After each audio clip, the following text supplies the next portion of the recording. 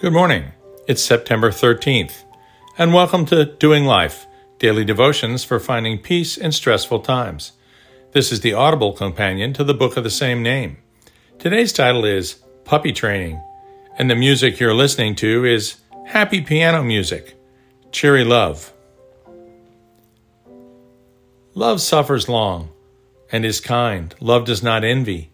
Love does not parade itself, is not puffed up, does not behave rudely, does not seek its own, is not provoked, thinks no evil, does not rejoice in iniquity, but rejoices in truth, bears all things, hopes all things, endures all things.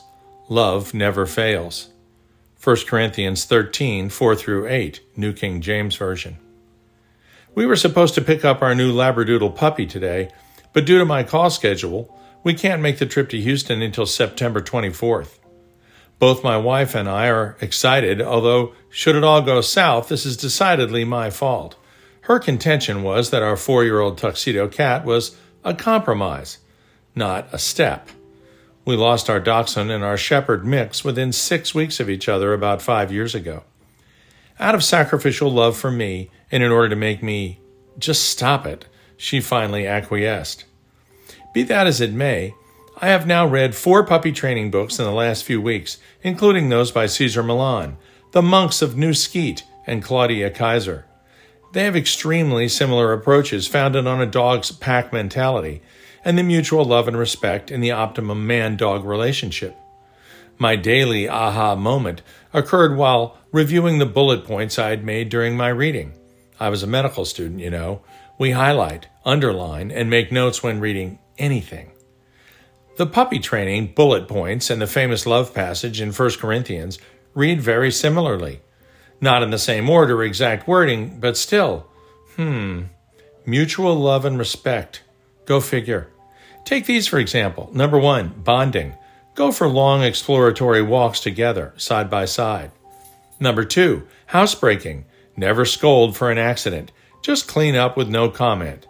Human variant applies to any minor mess-ups at home. Name only. Associate name only with praise or to get the other's attention. Feed. One person prepares, the other holds back. When the bowl is set down, then call out come. Number 5. Sit, lay down. Hold treat above nose and say sit as he does it. Then lower treat slowly right in front of his nose onto massage or exercise table. He will lay down as you say lay down. Human application? Use your imagination. Number 6, biting. Stop game immediately and walk away. Be sure to make up 30 minutes later. Number 7, restlessness. Quiet petting in a crate or bed and say easy softly. Number 8, riding in a car. Always assist into the car, but never lift the hind legs. Human application? Okay, well, maybe just the first part. Number 9, walking on a leash. When walking together, if puppy starts to pull ahead, stand still and say nothing until the leash relaxes. Say slowly and then proceed together. Human application, just skip the leash entirely. Number 10, destructiveness. Keep fragile things out of reach. If caught in the act, grab puppy and go elsewhere to play favorite game or give favorite toy. If destructive when left alone, be sure adequate exercise is given twice a day. Number 11, come. Attract attention with excitement in your voice and body language. Say, come here, as he approaches, and then give a treat. Practice at successively further distances. Stay. Body language and voice should be peaceful. Have puppy sit.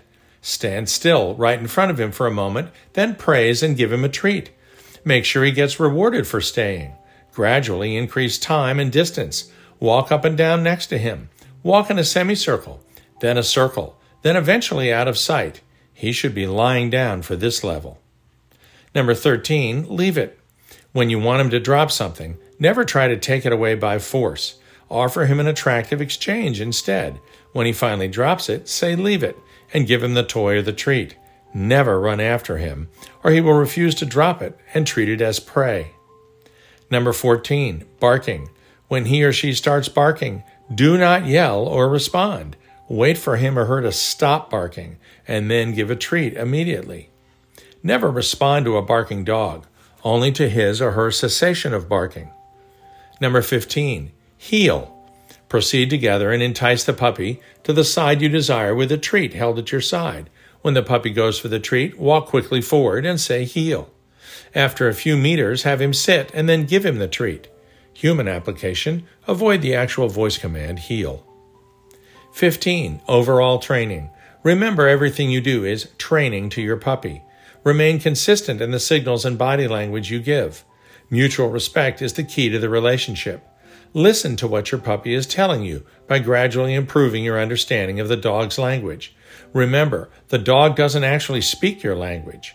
She or he is much more attuned to sense, body language, emotional tone, and only after all that, words. Enough said. I would like to be with you right now and change my tone of voice, because I don't know what to do about you. Galatians 4:20. Speak evil of no one. Avoid quarreling. Be gentle. Show perfect courtesy toward all people. Titus 3:2. A soft answer turns away wrath, but a harsh word stirs up anger. Proverbs 15:1. But the fruit of the Spirit is love, joy, peace, patience, kindness, goodness, faithfulness, gentleness, and self-control. Galatians 5:22. Dear Heavenly Father, why is it we read books on how to treat man's best friend and yet fail to realize that you gave us our best friend in the garden when you gave us our mates? Few people put the degree of intensity in study and preparation into loving their mates well as they do into how to love their dogs. The principles of mutual love and respect that flow from the Spirit, cataloged in both 1 Corinthians and Galatians 5, apply to all members of the pack. Amen.